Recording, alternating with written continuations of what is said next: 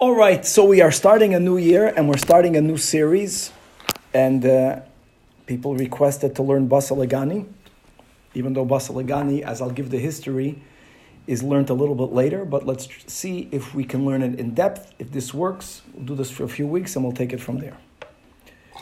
I knew that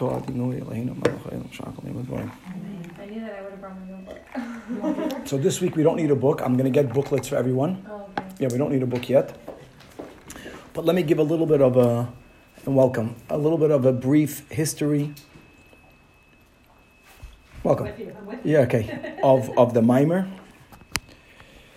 The previous Rebbe who came to the United States in 1940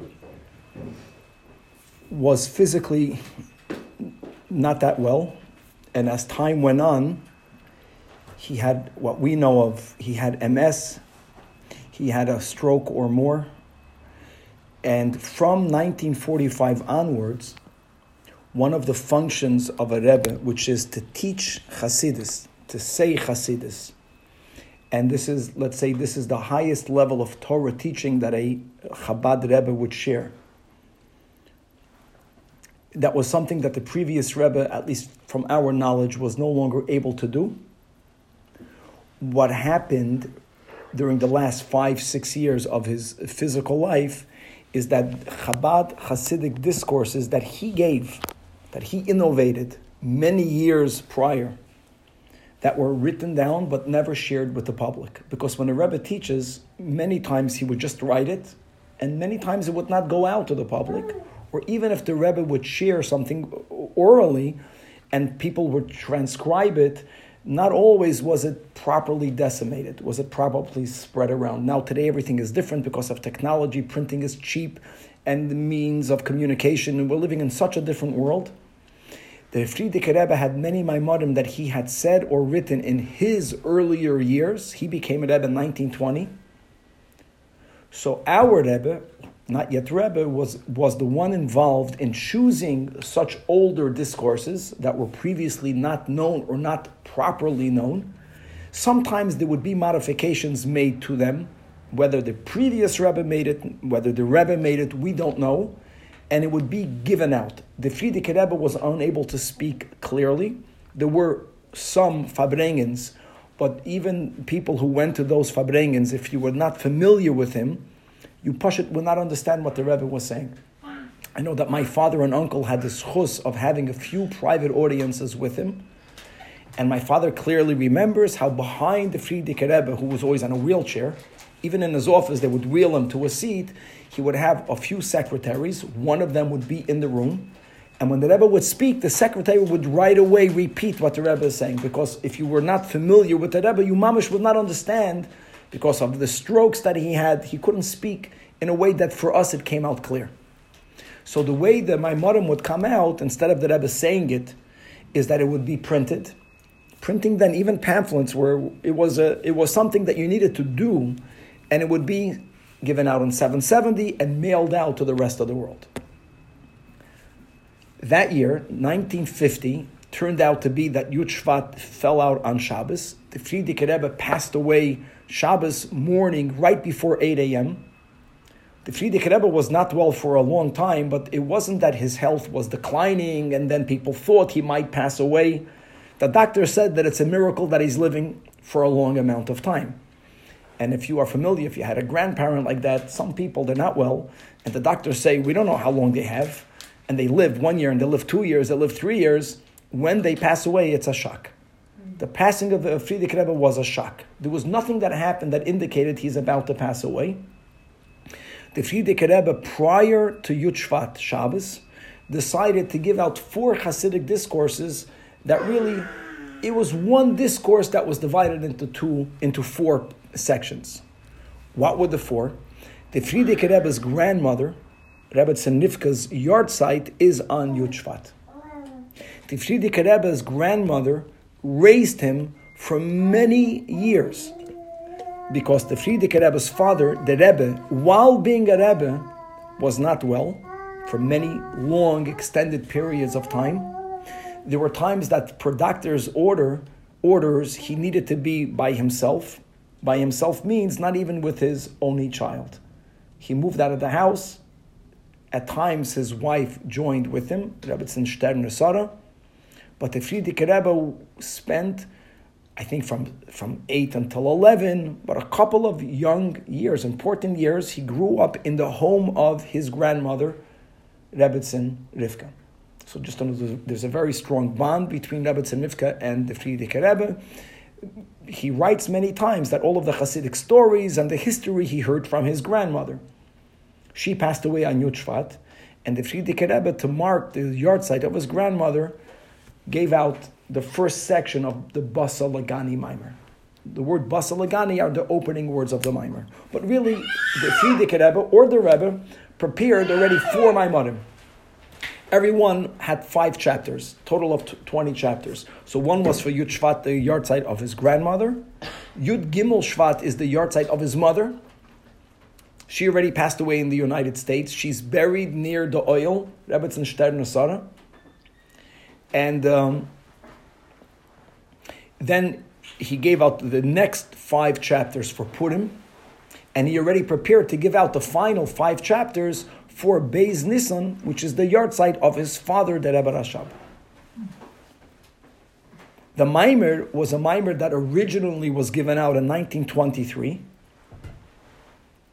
And it was the same exact Maimer. Again, you never know. Could be there were very small modifications. It's a lengthy Maimer. Turned out that even though the Maimer came out for Yud Shvat, for the yahrzeit of his grandmother, the Frierdiker Rebbe passed away on Yud Shvat. What came out on Yud Shvat was 5 chapters, but the Frierdiker Rebbe prepared all 20 chapters. Yud Shvat, Yud Gimel Shvat, Purim, and Beis Nisan, and the Rebbe considered this Maimer to be the final will and testament of the Frierdiker Rebbe. And not the 5 chapters, but the entirety of the 20 chapters. Aside of him considering this Maimer to be the final will and testament, now Baruch Hashem, we're speaking here to very young people, the ones online, the ones in live. When people get older, the final will and testament is something very significant. This is the final thing a person would write, leaving his or her mark in the world. It's very significant. Aside of that, our Rebbe, who assumed officially to be the Lubavitcher Rebbe the next year, which is in 1951, or in Tafshin Yud Aleph, what the Rebbe continued to do until 1988. Including 1988, up until when his wife passed away, the Rebbetzin passed away, is that on the yahrzeit of the previous Rebbe, on Yud Shvat, he would have a Farbrengen, a lot of Torah was shared, a lot of songs were sung, but the Maimer that the Rebbe would say would always be this Maimer. He would recap the Maimer up until where he was up to. Every year he covered a chapter. And then, normally the Maimarim would be very long. He would focus in on the chapter of the year. No one realized that the first year. So, the Frierdiker Rebbe said a Maimer, and he recapped, he made a synopsis of the whole Maimer, which is a big thing to make a synopsis, and he focused on the first chapter. Tafshin Yud Beis, he made another recap, and then he focused on chapter 2, Tafshin Yud Gimel, and chapter 3. And people realized that this is a pattern that never stopped up until the passing of his wife. Now, the Maimer only has 20 chapters. So after 20 years, in year 1970, he finished focusing on the 20th final chapter. No one knew what will be in 1971. 1971 was a huge year. Just to share the history behind the Maimer, in 1971, which was 20 years since the passing of the Frierdiker Rebbe, the previous Rebbe started to write a Sefer Torah that he called the Sefer Torah of Mashiach. He says Mashiach is going to come. We would like to greet Mashiach with the Sefer Torah that was written for Mashiach. How great is that? The Frierdiker Rebbe began writing that Sefer Torah. He didn't write it. He commissioned the writing of, and when he passed away, they stopped writing it. So the Rebbe said that they should finish writing that Sefer Torah for the 20th yahrzeit of the Frierdiker Rebbe. And it was a big year. So there was a lot going on over there. The Rebbe began again chapter 1, cycle number 2. So 1972, chapter number 2. 1973, chapter number 3. That would have finished in year 1990. That would have been chapter number 20. If the Rebbetzin passed away a few weeks after Yud Shvat, the Rebbetzins yahrzeit is Chav Beis Shvat, 12 days after Yud Shvat. From her passing and on, There were major changes that the Rebbe made, including that we did not have weekday Farbrengens. All of the videos that you see of the Rebbe sitting in front of a microphone was before the passing of the Rebbetzin, including that the Rebbe generally stopped saying Maimonim, which also meant that the Rebbe did not say a Maimer for the last 2 chapters. So we almost have 2 chapters. We have 2 Maimorim for each chapters. This year, Tavshin Pei Beis will be chapter number 12. The 4th time we're learning chapter number 12, because the first time chapter number 12 was in 1962, then 1982, then 2000, and am I making a mistake here? No, 2002. 2000 and 2022, because Yud Shvat, we're not 2021. It's going to be, Yud Shvat will be already 2022. It's going to be January 2022, so we'll be correct. So this year is chapter number 12. Every 20 years. Every 20 years. 2002. And now we're 2022. So Correct. Very good. Learn the same thing that was written in 1950. But we learn very good. Every year, aside of the last 2 years, we have 2 discourses that the Rebbe gave for that year's chapter. This is real Chabad culture. Now, most people begin focusing on the Basil Lagani Yutas Kislev, giving themselves not 2 months, but almost 2 months to learn both discourses. And I think it's okay that we're just in the beginning of Cheshvan, and we're gonna start a bit earlier. Okay. When you say both, you mean one from the Frierdiker Rebbe and one from the Rebbe? No. Aside of learning the one from the Frierdiker Rebbe, the Rebbe himself said to Maimorim, one was in the year 1962 on chapter 12. The other one was in the year 1982. We have 2 Maimorim from the Rebbe on the previous Rebbe's chapter 12. Got it. Only 2. The 2 is a So lot. this year. Only 2 years. 2. Correct. Cycles. Okay. Even though, just to note that on the last 2 chapters of the Frierdiker Rebbe's Maimer, we only have 1 Maimer from the Rebbe, because the Rebbe did not say anything in 1989 and not in 1990. Now, the Rebbe spoke a lot. The Rebbe's whole style of teaching Torah really changed a lot after his wife passed away. That's a question for itself. I can just say one thing, that saying a Maimer, the way the Rebbe said a Maimer, was something extraordinary. You can watch it now on video. The Rebbe would tie his hand to his chair before he would say a Maimer, in a discreet way, but he had a handkerchief. Parenthetically, I always joke about handkerchiefs. Whoever had a grandmother or a grandfather, I don't know how they lived with these handkerchiefs. They never washed them, and they used them, and then they put them back, and they put it around their necks if the wind was blowing. Like I always had a thing. I had a thing with the handkerchief. I laughed, but the Rebbe had a handkerchief like all people, and he used that handkerchief not to blow his nose in. He used that handkerchief before he said a Maimer, he would physically tie his hand to the chair, To ground him? and that's something that all of the Chabad Rebbeim did. There was never a public display of the Rebbe channeling Ruach HaKodesh, as you see when the Rebbe says a Maimer. I'll give you just a few stories, just a background to the Maimer. The Rebbe had a heart attack in 1978.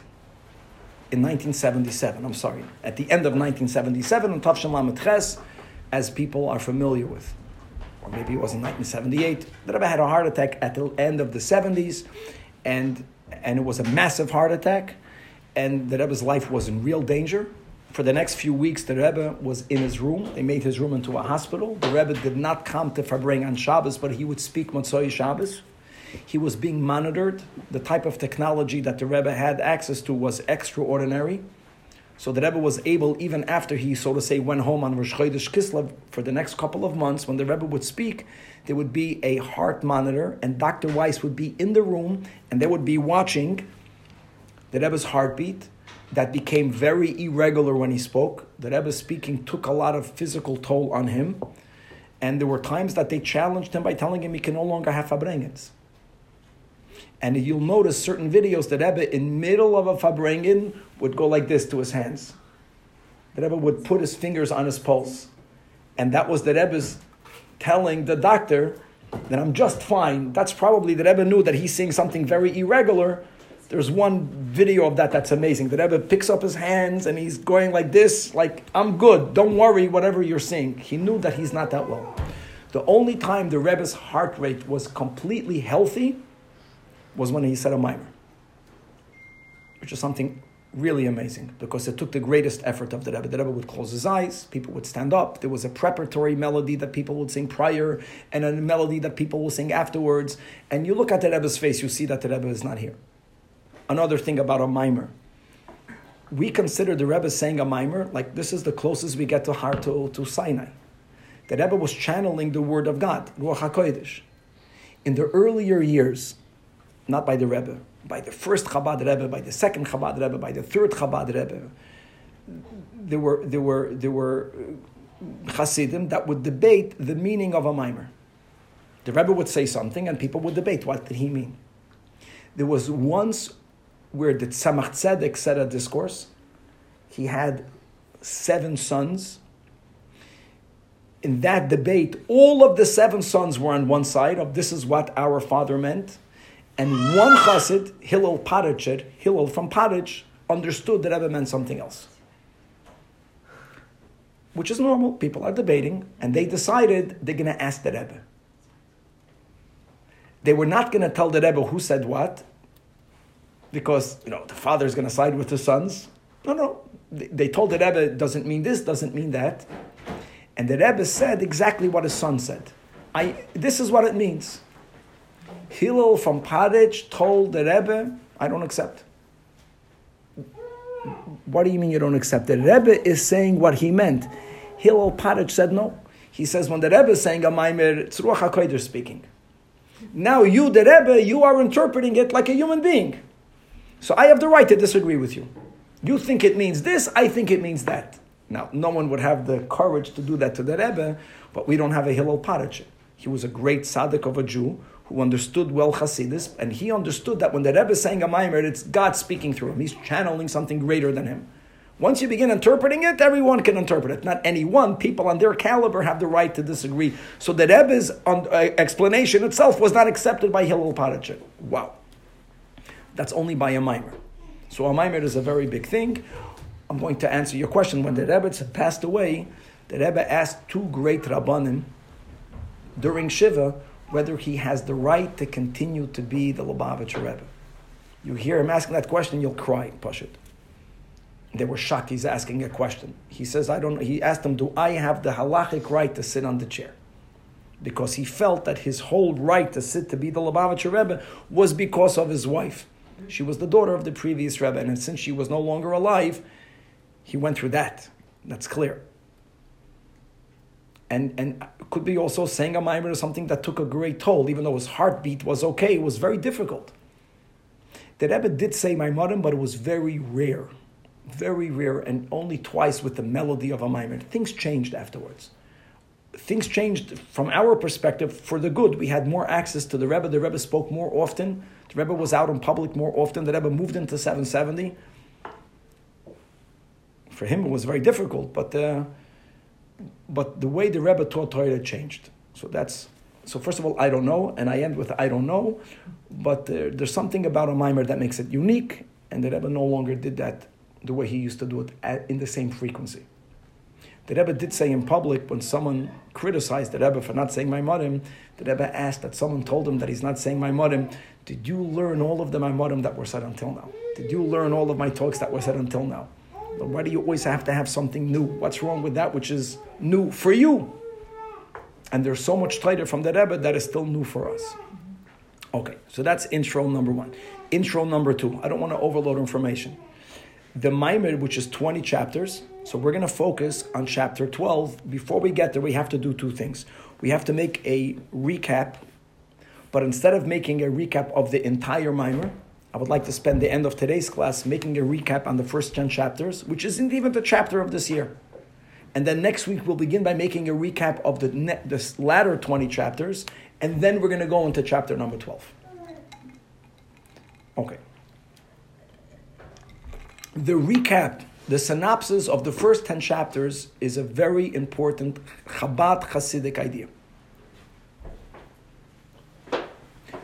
we all know, everyone understands intuitively, whether they think about it more or less, if a person believes in God, and we all believe in God, that God put me here for a purpose. The belief in God and the belief and purpose really come together. If there would be no God in such a foolish world, then everything is just an accident. Then you don't necessarily have to attribute purpose to anything. Believing in God, in a God that creates in the present, that means that there's a God and He's running the show, and including my existence here is for some divine reason. And most human beings spend a big part of their lives trying to discover generally what their unique purpose is. And even after a person feels, I understand why I came to this world, they still struggle in, am I doing exactly what I was meant to do? And even if if I'm on the right track, how can I better? And that's a very healthy struggle that we should have, and we should constantly ask ourselves, am I really fulfilling my purpose, or am I not fulfilling my purpose? That's part of a healthy Jewish life, is constantly asking oneself that question. Now, any way you want to word the general answer, and there is a general answer, the way we in Chabad word the general answer, which is true for all of us, that we are here to make this world a more godly place. We are here to make God feel more at home. Not just in the whole world, but in my home. Let me begin in me and in my environment. Accepting that as a correct answer, which it is, question will be, how do I do that?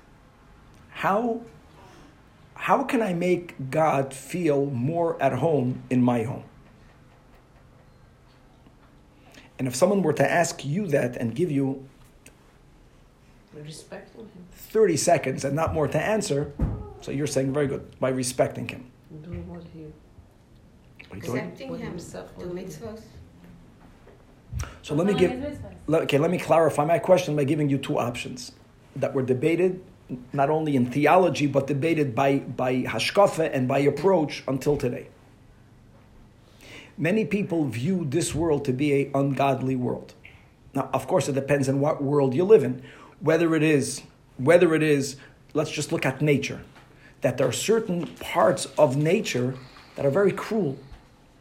When I say ungodly, like God is not here. Like when you see that you have tsunamis or you have hurricanes and you have all phenomena that nature is killing. Like, where is God here? And when you look at human beings, and there are certain peoples or groups or cultures in where their choices and their behaviors is so contrary to the will of God. The world, at times, people and the world itself could appear to be, and sometimes is externally, a ungodly place, or even a not yet godly place. Now, rectifying that will always lead a person into two options. One option would be, if I am living amongst very ungodly people, and I want from my home to be a more godly place, then the solution must be for me to disconnect myself from my environment. I have to create my own bubble. If you're living on Mars, you got to create a bubble to live in, because if you're going to go out there, you will die because of the elements. And the out there, whatever is out there, may not enter your bubble. Because when a person is living in a very unholy place, you're living in a place where there's a horrible odor, and you want to live in a place where it smells okay, you have to create a barrier in which the ruach of where you live in doesn't mix or mingle or interact with the ruach out there, because it's going to smell up your home. The other option, which is a much more difficult option, is that the only way you can make your home a more godly place is by interacting with the environment around your home, transforming that, bringing a good odor to everywhere, ubemela, there'll be a good odor in your home as well. I'm not saying that you should begin with out there before you begin in here, but it's an approach in which you never isolate yourself from, but it's a process in which you make your environment more godly by interacting with. And that's something that appears to be more difficult, and it is. And it's something that many hashkafas other than Chabad Hasidus actually advocates against, even though they don't word it that way. Like, just look at the way after the war, how people established themselves, meaning religious Jews. So you have the majority of the religious Jews, they picked a neighborhood, go to Borough Park, go to Flatbush, go to any other Fruma city, and they actually, they settled there. You built educational institutions, you built kosher institutions and synagogues, and everyone just packs in the same neighborhood. And of course it has to be that way because if I want to be observant, I don't want my kids to be influenced by the Meshagas out there. I want to live amongst people like me. I want to create a bubble, and what I am effectively doing is that I'm creating some sort of spiritual ghetto to make sure that I am protected from out there. And the larger the ghetto, the more godly the world. Do you want the world to be a godly world? Okay, so the ghetto should not have 20 blocks, it should have 200 blocks. Now you have 200 blocks of godliness. Problem with that approach is that you are discounting or you are disregarding everything else, all else. There is a fear of interaction, there is an isolation. This goes on forever. Don't think that this is the first time now you have smartphones. You can't have a smartphone. Because don't allow into your house all of the shtus out there, and there's a truth to that. But in the bigger picture, there is a certain isolationist way of, I will only be able to make my corner in the world a godly corner if I am separated from all the rest. Ignore the darkness, suppress the darkness, live in a world where you think there is no darkness, and you'll find out how not true that is, but that will take you a couple of years, and you're good.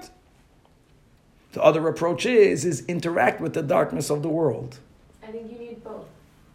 And I think you're right. Yeah, but the question will be, and you're right. The question will be, I'm just painting a picture of the two options. To be aware of the two options, and I would say that every Jew will say both, but here the amount of, the way you balance it, you will find a huge difference, whether it's spoken or not spoken, and most of it is not spoken between Chabad Hasidus and everyone else. And when people say, there's the closest thing to Judaism is Chabad, when people say that, whether they mean it in a derogatory way or not, is that there are certain hashkafic ideas that we are privileged to have through Dafka Chabad Hasidus that indeed is something different than the way everyone else thinks. Correct. So look what the Rebbe did is the Rebbe kept on shouting for 20 years, he doesn't want to have more than 1 million here in 770. And if you want to reestablish the Jewish observance throughout the world after what Hitler did and after what Stalin did, he wanted for people to go out to any corner in the world where you don't have any religious infrastructure and make it over there. Only Chabad did that. No other group endeavored to do that. It comes from this nakuda. You want to make this world a godly place, go to the world. Go to the world, interact with the world, and it's going to bring about challenges. And no, you won't be isolated, but as long as you know that you are there as a missionary, as a shliach, as an ambassador to bring godliness to where you are, don't worry, the world won't make you dark, you'll bring light unto the world. And when the Rebbe came out with these ideas in practice, everyone criticized him. How dare you take a religious couple and move them to China? No chinuch, no kosher, no nothing. The whole culture is ungodly, not in a negative way. No one knows about anything that's holy. And your kids grow up with whom?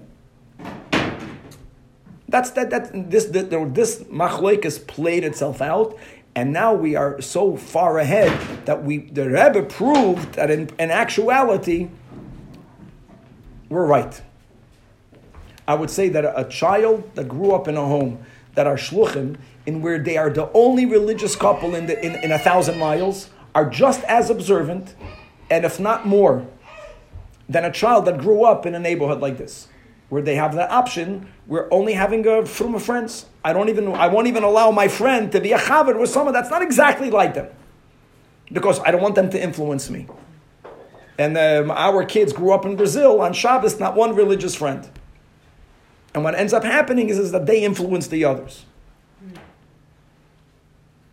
Now, does that mean send your kids to public school? That's what Blooming was saying. No. So there's a balance. Yeah, there is a certain time and place where you have to keep the environment pure 100%. But in the balance of things, the theme of the first 10 chapters is that to make the world a home for God, you cannot do it if you won't interact with the world. Now, interacting with the world doesn't mean to interact and to adopt their practices, because God forbid. So here are the key words. The key words are, you interact in the world, which will demand of you hiskafia. Hiskafia means that if you don't even have something that's tempting on the table that you're not allowed to have, you don't have to discipline yourself, bend your desire. Oh, I can't have that. You don't even know it exists. If a person were to be born in Gan Eden, there is no need of hiskafia. Hiskafia means to bend your desire, to suppress. Before transforming, suppress, restraining. Hiskafia literally means to bend. It means everything that we said, plus. Let's use the word hiskafia. Hiskafia is only needed if I'm exposed to something that I indeed may not do, or speak, or think. If everything around me is a mitzvah, I will never practice hiskafia. Hiskafia is only needed in a dark world. People that grow up, and I know that, people that grow up in a very pure world, the only options available are mitzvahs. What are we doing for recess? Either you're learning or you're going on mivtzoyim. And you are in a group and you are living in an environment where people love this mitzvah and people love that mitzvah. There's no hiskafia. Or the hiskafia is on things that are really minimal. But when you live in the real world and there are many things that look attractive, things that clearly God does not want us to be involved with, but you feel a connection to it. You feel a connection because you know of it, because you're near it. Now you got to do hiskafia. And the Maimer explains that every time we do hiskafia, we bring godliness into the world. The more hiskafia, the more you're fulfilling your mission. Now hold on, the balance. Oy bazoi, why don't I just go into the most, God forbid, unholiest of environments and do hiskafia? No one is saying that. I'm not looking to go into I'll move to Vegas and I'll go into who knows what and I'll do hiskafia. No, that's not the message of the Maimer.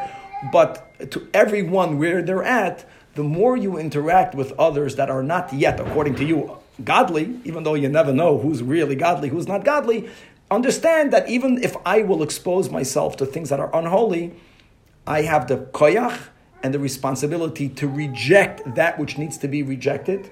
And the harder it is, the greater light of God I'm bringing into the world, into that part of the world. I'm lighting up the darkness of the world. If I live in a bubble, I'm lighting up a lit up world, which is nice, good for you. No one is going to minimize that, but it's not the kavanah, not the purpose. Gan Eden is already a perfect world. If God would want a perfect world, He would put you in Gan Eden. God put me here because God wants me to light up a dark world, and you can only light up a dark world if you're in the dark world. If your room is lit, what are you going to do by lighting a candle? If you go to where it's dark and you light a candle, you accomplished a lot. Yeah. What's the difference between hiskafia and bittul? The word hiskafia means to subdue. The how will I succeed in doing hiskafia? Through bittul. Bittul means it's not about me. Bittul means I'm more humble. I'm more nullified. I'm selfless. Selfless is angelic. There's less self. Because the more I'm celebrating myself, if this is what I want, there's only that much that I can tell myself no. But I need this, I want this. People that have the capacity of not focusing that much on self, so the self-desires that are not holy are a lot easier to subdue. People that are more, that have less of self are people that are more successful in hiskafia. Hiskafia is not enough. Hiskafia is the first step, and you can never skip the first step.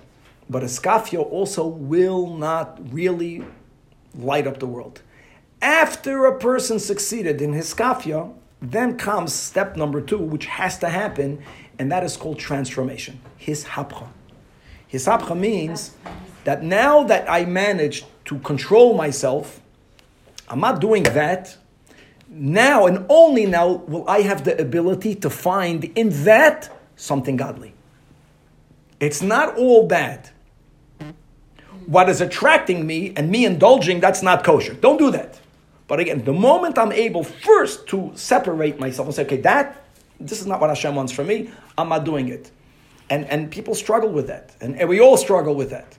But after the step of iskafia, there is the next step, which is for me to look at whatever that is, and for me to acknowledge that God created that. It can't be 100% bad. There has to be some redeeming factor. And I have to somehow figure out how to use that in a good way. And that's transforming the world. Hiskafia and hisapcha allows me to fulfill my purpose of making my world into a home for God. This is a synopsis of the first 10 chapters with a lot more, with a lot of examples. And God will believe it, it's enough information.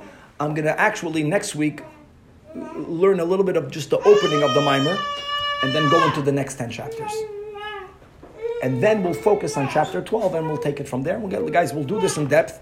And if it doesn't go, or like all the other series, we'll do it for a couple of weeks and we'll be better ready for Yud Shvat. Any questions? Good? I know these ideas I heard so much. It's so good to hear it again and again and again and again, because almost every decision that we make in this context is, am I going to run away or am I going to get involved and deal? And half of our lives is running away, and there's a time to run away. The whole idea of vacation. Why do people go on vacation? Vacation means, I want to get out of this. Get me out of here. I don't want to light up this world. I'm done. I need to be to. Yeah. So you go to a place of light. So if it's about a physical, not a religious, if it's about there's too much physical stresses on me, so get into a place where there's no avoida, there's no inner work, there's nothing triggering you, whatever that means. Then you'll all find out that no matter how much money you pay for a vacation, everything that triggered you here will trigger, I promise you, just in a different way. But it takes us a while, and they make a lot of money, so they're going to keep on selling you, go over there, and whoo! And then finally the staycation and all of the shtick. But the point is that vacation means I'm running away. And then when you come back, I'm coming back to do my job. And God sent us here on a job. God allows for a vacation. God actually never told us how much vacation you can take. Everyone has the right to just establish how much vacation do I need. But you have to be honest. Too little vacation will break you, and too much vacation will make you lazy. And we have to figure out the balance. That means even if you can afford it, then sometimes you just can't afford to do it, which might also be a blessing at that time, which probably is. But that's more or less our lives. I know Shabbos in the week, we have a concept that 15% is a healthy amount of escape in a good way. Well, Shabbos, we're going away from the world. We're not doing any work. We're out. 15% to 85%. That's a good rule in life. And if you take too much rest, you'll become lazy. Too little rest, you're going to get burnt out. That's a general balance. Now, Shabbos is holy. But when it comes to other areas in life, I think that's a good balance. Even like you said, how much out depends what age. The Rebbe said that the younger, the more careful you have to be. They should be in a purer environment, relative. And the older we are, then we don't have the right to just be vacationing. God gave me a life. I got to do my job. I got to go work. How do you know that balance, though? You'll figure it out. You'll see yourself. This is not working. Many people, they get involved in the world and they find out that there's something of the world that got them. Not many people, all people. And I have to remove myself sometimes. Like the worst scenario will be a person becomes an addict. So if you're an addict to gambling, first physically go away from gambling places. Not that the problem is still there, but just you have to get out of that environment. And such a person might have to get out of that environment for a long time. I think every case is a case. And most people, they go through life and they bring a lot of light, and they adopt some darkness. And one doesn't take away from the other, but some people have to be told that in this area, that's not your mission. You're going to get involved in this part of the world. You won't do a skafia. As we know, stay away from this, stay away from that. Some people will figure that out. It takes a long time to figure that out. When we're younger, we think, no, I was not moderate. I'll be moderate. Some people drink too much. Or some people drinking a little bit is not good for them. So you tell them, what I mean? We're not for abstinence. We're for getting involved in skafia. But you in this area, skafia is not working for you. Do a skafia in other areas. It just takes a long time to figure that out. And hopefully on the way, we don't hurt too many people that much, including ourselves. And that's life. That's everyone's life. You're a little bit here, a little bit there, and hopefully we do more good than bad. And when we finally figure it out, God says, okay, now you're coming back home. So no one is rushing to figure it out. We should have long, healthy lives and struggle with these things forever. Yeah. Is it Basi or Basa Lagani? Basi. Basi. So it's Beis Aleph Saf Yud, and there's a kametz under the Beis, and there's a chilik under the Saf. Okay. Basi. Okay. Means to come. Means I came back. Okay. Lagani, to my garden. I came back to my garden. Yeah. Okay. And my next question is: if someone refers to Basi Lagani, is it only the Frierdiker Rebbe as good questions. Very good. Maimer, Very or is good. it including the Babja Rebbe? Okay, so Basa Lagani are words that were written by King Solomon. He wrote a few books that made their way into scripture. One of them is known as Shir HaShirim. And Shir HaShirim, Perek Hey, has the verse, Basi Lagani Achoisi Kala. I came back to my garden, to my sister, to my bride. These are the words that God said, as we'll continue next week, when he came down to give the Torah. So the Frierdiker Rebbe was expounding So on the that? previous Rebbe was expounding that verse. So Basa Lagani is universal. It's a pasuk in Shir HaShirim. Lubavitcher is referred to Basa Lagani. Who is it? So they know. So the Frierdiker Rebbe has one mimer. Again, it was said in 1923, but it was printed again in 1950. It really, again, just go back. It was printed in 4 booklets. Only the first was for the 10th of Shvat. But it's all one theme. All the 20 is one bigger theme. Basa Lagani of the previous Rebbe. And then we have 38 Maimarim of the Rebbe. So that's included when people talk about Basi Lagani. Basa Lagani means everything, or they're going to say, they'll ask, the Frierdiker Rebbe's Maimer, and if it's the Rebbe's Maimer, from which years? Got it. Okay. And then every year now, like Tavshan Pei Beis, the Rebbe is physically not here, but Tavshan Pei Beis, this year's Maimarim in plural is going to be Tavshan Chav Beis, Tavshan Mem Beis, 1962, 1982, and now 2020. And also, what is the purpose of the learning? What is it for specific? The purpose is that the Rebbe wants us to celebrate the day of the passing of the Frierdiker Rebbe and the day that he became Rebbe by focusing on the bigger mission. And the bigger mission of the Rebbe is to bring Mashiach, or to bring God into the entire world. And you got to know how to do it. How do you do it? Right. Tell the person, okay, go bring God into the world. How do you do it? Now you can answer by learning Torah and keeping mitzvahs, but in the context of what we spoke out today, this is the machloikas. Either the way most other people adopt it, and we say wrongfully, by creating ghettos, and the whole theme of the Rebbe was never in a ghetto. Be in the world, which will demand of you, which will bring certain challenges, but only that will allow you to fulfill your mission. And you do it by removing yourself, by not getting involved in the parts of the world that you are in touch with. Don't get involved in a non-kosher way. You're going to have a lot of iskafia. When you go into a non-kosher restaurant, you need to have iskafia. If you stay out of it, you don't need any iskafia. So when we advocate for religious people never to isolate themselves from other people, not from other Jews, not from other Goyim, be involved in.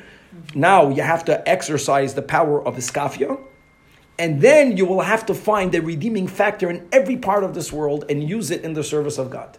Hiskafia and hisapcha. And this is learned once a year? Or something, no one learns this every day. It's not every day. No, in Lubavitch, more or less, so I guess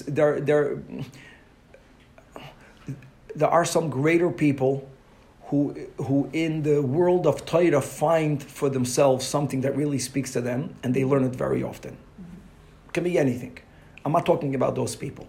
For most people like us who want to learn more, so there's what I like learning is what I choose to learn, and then there is like the parsha of the week. So we are learning Parshas Lech Lecha. What, Parshas Chayesod is not part of the Torah? No, it's part of the Torah, but this week, people. So in the Chabad Lubavitch world, coming close to Yud Shvat, which begins normally Yutas Kislev, we're starting a little bit earlier, people begin to focus on Basa Lagani to get ready for that date by learning the Maimarim that Rebbe said for that year. Got it. And then they don't, after that date, they don't really After that learn date, so much till the next year. So it depends on the person, but most people are that way. It's like after you took a test, Right. you forget about the topic like a day later, like an hour later, you forget. Yeah, that's sad. And then you have some people that remember, and then you have unique people that if there's a certain part of Torah that they need to learn a lot, I know certain people that say a Perek of chapter every day, the same Perek, mamish. There's certain people that say the beginning of chapter 41 every day because they understand that they need that. They need that message. They're not getting new information, but they're reconnecting themselves with old information, which is also very powerful. So I'm sure there are Hasidim that learn Bas Lagani very often, but these are exceptional people. Right. Okay. Got it. Thank you. What happened in Shvat? Why did everyone pass away in Shvat? And why did the Frierdiker Rebbe pass away on the same day as his grandmother? In every family, there's different dates when people pass away. Really? Really? It was Also just born. Let's go to birthdays. We're younger. We're from the younger people. I can say that I know by us, by many families, certain times of the year, a lot of people are born. Yeah. So that's true.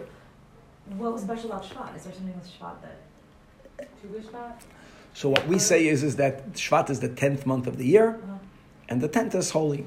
You can find that for the 9th, I know that, and for the 11th, which is fine, but 10 is a complete number. Baruch Hashem. Oh, really?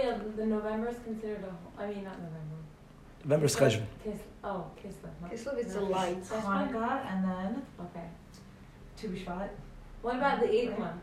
The 8th month is amazing. 8 is big. I'm saying every number is amazing. Okay, it's important that it's not a gimmick. It's that these are things that are beyond our control. This is pure hashgacha pratis, and And the Frierdiker Rebbe and his grandmother, they had obviously like a crazy connection. If they passed away on the same day. I didn't realize that until now. Clear that amongst the Chabad Rebbes, we know the relationship that he had with his grandmother is very special. Also by the fact that she raised him, she mamish raised him. And she was married to Rebbe Marash. She was the second wife of the Rebbe Marash. And was he also very close with his grandfather, or? We know that Tzemach Tzedek was close to the Alter Rebbe because he was raised by his grandfather. His mother passed away. He was raised by, he had a father figure, and the Frierdiker Rebbe, who was raised by his grandmother. Something unique, something unusual. How did he pass away, the Frierdiker Rebbe? Okay, so the Rebbe said many times that for many years, especially after 1945, the Rebbe says that by the laws of nature, he shouldn't have been here. So there's many reasons why he passed away. No, but We don't make autopsies. We know that the Frierdiker Rebbe, right before he passed away, woke up in the morning, he asked for a nurse. He had a nurse to put on his Shabbos garments, to wheel him into his office. He sat in his office, he rearranged the table. Wow. And he was asked to take back to his bed. And as he was going back into his bed, he pointed at the watch and he passed away like that. he just He dropped into his bed. He was the same office as the Rebbe's And office? that office, the Rebbe said no one moved anything since when he passed the away. clock still at the same time. That clock is not the same time. There are stories from many other Chabad Rebbes that before they passed away, they pointed to a clock. And there's a story, I think, with the Baal Shem Tov or a big tzaddik, that he said that I will pass away when the clock will stop. In other words, these are people that really used every moment. They understood that they are here until here. They got it. They got the value of time. Can you imagine? He said he passed away when they were laying him back down, and the last thing he did is he was very expressive with his eyes. So you think like he was saying This that is he my lived to the last moment, Mamish. And his office was upstairs from the Rebbe's office? Office is upstairs. The Rebbe's office right now that many people are familiar with, when the Rebbe came in with the Rebbetzin in 1941, where did they move into? Into that office. That office was the Rebbe's house for a couple of weeks. There was a bathroom in there, a stama shower. Our Rebbe, yeah. And after they got him an apartment, or the Rebbe got himself an apartment, that remained his office. So the Rebbe moved into that office, and after the Rebbetzin passed away, the Rebbe moved back into the office. The home became like a public home, mamish, and the Rebbe lived in his office. He saved time. The Rebbe was so good with time, like just the best role model that anyone could know. Now, the Rebbe, we should be careful. Like the Rebbe never took vacation. Most people will get burnt out. The Rebbe had this discipline, that was beautiful. And he wasn't rigid. He was calm. Most people that are rigid with time, they get very nervous because it wasn't that way. When the Rebbe wanted to give out something, he went until the end. And if more people came, and he did it in a way that he gave calm, which was godly. So there was no pressure, but there was pressure. Means he used this time. He was very punctual, the Rebbe. So punctual. Always available. For 44 years, always available. Anything you had a question, He was there to answer it for you, always, day and night. There were 3 hours in the day that normally the Rebbe was not approached. Mamash, that's it, from 6 a.m. to 9 a.m. By the way, I think that's 15%. I do the calculation in 24 hours, that comes out something like 15%. Could be, that's what it is. It's funny. It's amazing. 6 to 9? Yeah. Other than that, every hour, on top of the hour, there was another secretary that would bring to the Rebbe all the notes, on top of every hour. It's amazing. And if there's an emergency, they would put it under his door. You wrote in something, you got an answer. Sometimes the Rebbe didn't answer, but the Rebbe read your note. Many times the Rebbe didn't answer. And you needed to figure out, why is he not answering me? Then you would insist. It wouldn't help. You have to fix something. How do you feel people can get answers best nowadays? I think the best way is to read the Rebbe's letters. To read it, to learn them. To learn every day 10 letters. Because the Rebbe, you get his... There's a system. There's a system now of his approach. It will be the best way to get the Rebbe's answers. All right, Yidden, Adkan. What's the best way to get the Rebbe's answers? To continuously study the Rebbe's letters. Oh, okay. Oh, I do that. Is it Ricky? Hi, Yeah. Ricky. Everyone is saying hi, Ricky. It's you. Hi, Ricky. Hi. We love you. Yeah. Love you.